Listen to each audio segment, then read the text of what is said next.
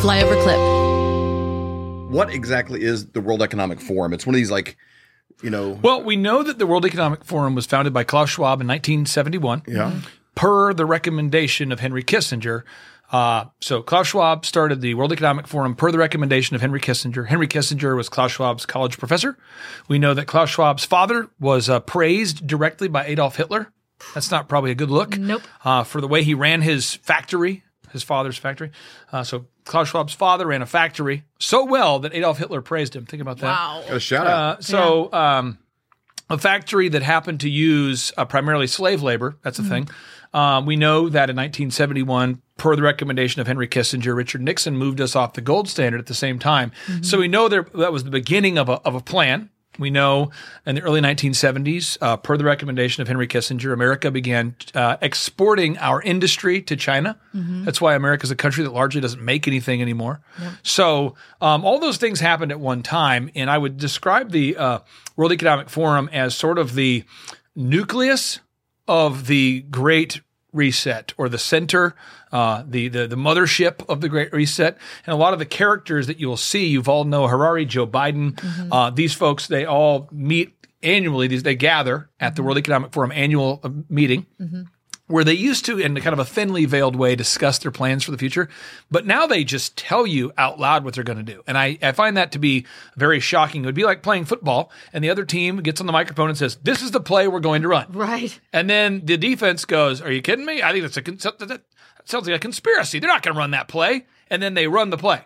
And then they go, "All right, second down. Okay, defense. This is the play we're running." Imagine, Patrick Mahomes, your quarterback, saying, "Okay, defense, you can't stop it because this is what we're going to do." And then imagine the defense and the fans go, "This is a conspiracy theorist. There's no way they're going to run the ball to the right again." And they do. They're just telling you how they're going to march the ball down the field. Okay, and how often do they have these meetings, and who's invited?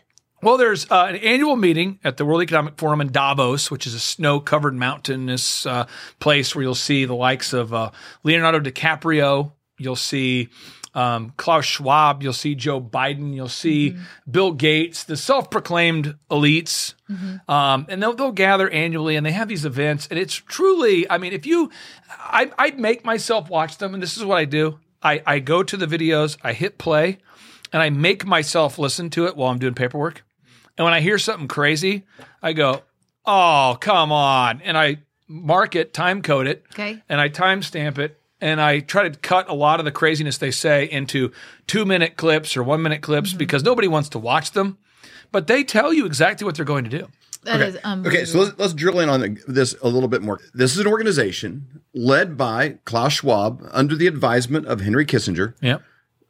So the United States was a part of this from the jump, in a way, let's just say, but it's a non-governmental organization. Is that right? I don't want to speak of ignorance to the way that the World Economic Forum is organized. All I can say is what is public knowledge is that they meet at Davos annually. Since 1971, they have an annual meeting. Their logo is 666.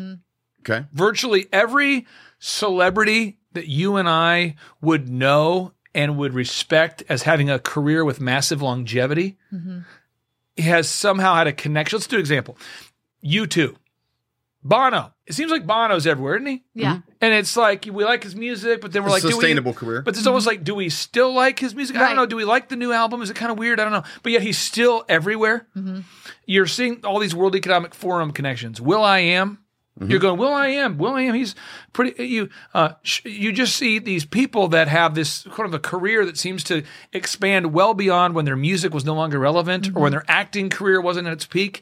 They somehow show up as this sort of unique elite people that are telling us how we should live our lives. Well, Leonardo DiCaprio, Matt Damon, you see all these guys are they're a part of it. So they meet annually, but they also have this group of world leaders, global leaders, because you hear this quite often, like, "Oh, Justin," you hear these connections, and it sounds a little like conspiratorial to some people, like maybe it's like George Soros is kind of tagged for everything. Yeah. Well, he's like, Justin Trudeau, he's a World Economic Forum leader, or Dan Crenshaw, he's a part of it. You hear these names.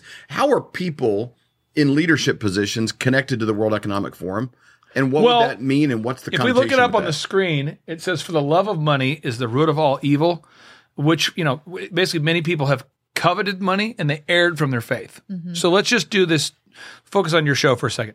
You have this great show. You're doing great. You guys started it out of your home. You've grown it. You continue to make it better. Every week, you're always trying to make it better. But it will happen to you at some point. It happened to me early when we did the first Reawaken America Tour event, the Health and Freedom event, and it happened again in Nashville. Somebody will call you who's not from your world, from your ilk, from your faith, and they're going to flatter you with nice words. It'll happen. It's happened to me multiple times. And they'll call me, and I got a call from people that definitely Chinese was their native language. And they call, and I'm not trying to mock anybody from China, but this other conversation went, they're like, so, Mr. Clark, we love your show. And I'm like, okay, great. Yeah, it's great. I love Chinese people, love the show. And they say, so we want to invest big time in your business. And I'm like, big time? And I had one other person on my team hearing the call, and they say, $1 million to sponsor your event. And I'm like, $1 million to sponsor my event? Oh, and what do you want? We choose speakers. And I'm like, you choose the speakers? Yeah, we choose speakers. And I'm like, no, we understand you have financial problem. And I'm like, I do lose money at these. We understand you have financial problem. We make financial problem go away. And they throw it out there. And they're just telling you that they love you so much. And the speakers they suggested are not on our team. Wow. And that has happened to me multiple times thus far. Then I had a random person fly to Tulsa in a private jet who I've never met, who happens to like Mike Pence. True story. Shows up, insists on taking me to a steakhouse and wants to sponsor the event. And they're all, if you look these people up, they're all connected to the same group. Wow. So what happens is fiat currency, which happened in 1971, per the recommendation of Henry Kissinger, gives these people access to unlimited money. So imagine you had a credit card with an unlimited spending option on it. And so the way that this whole world works, Dave, is they call somebody who's successful in business or who seems to be diligent or hardworking, and it seems as though their ambition is their mission. And somebody goes, wow, this person will work hard, they're diligent, I'm going to help them. And then, I don't know exactly the mechanics because I'm not a part of the deep state, but then they say, hey, we'll make you governor. Put you in positions. Yeah. So now as you look at the conservative governors, the right now, and a lot of the conservative governors are not speaking out against anything. You see Greg Abbott, he talks about shutting down the border, but then he doesn't. Well, I'll give Greg Abbott some pro tips on how to shut down the border. You call out your National Guard and you position any military vehicles you have along the border. You face the guns that way. The bad guys are trying to get in. The illegals are trying to get in. Yep. You put the guns that way, like a lifeguard tower. You put up the lifeguard tower, except instead of a lifeguard, you have a guy who can shoot well. Yep. And you go, so you guys probably don't want to come across here, right? Because we're going to shoot you. And then it's over. But he doesn't want to do that. He just wants to talk in circles. But that's why Greg Abbott is praised by the World Economic Forum. So you're seeing this idea. And again, it's this non-binary. I'll go back to that a lot today. It's people that right and wrong are now gone. We hold these truths to be self-evident. All men and women created by you know the thing. We will shut you down. We will cite you. And if we need to, we will arrest you and we will take you to jail. Period. I wasn't thinking of the Bill of Rights when we did this. But no amendment to the Constitution is absolute. God actually spoke to me. He spoke about sacredness. He said to me, Kim, what I place in many, many people is sacred. And if anybody touches what is sacred to me, then it is the end for them. So what I've done in the United States of America is sacred. And there are people on every side that are trying to destroy what I deem sacred. And it's not going to happen. This is the definition of criminal conspiracy, racketeering, and collusion. This is not a theory. This is evidence.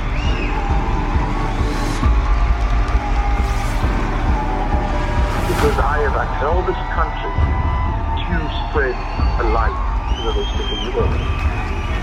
When you choose to go against the sacred thing that God put into the very heart and the soil of this nation, this was sacred to God.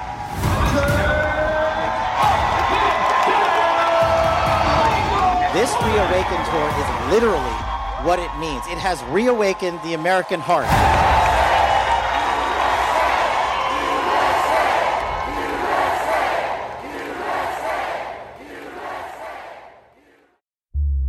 For more great content, go to flyoverconservatives.com.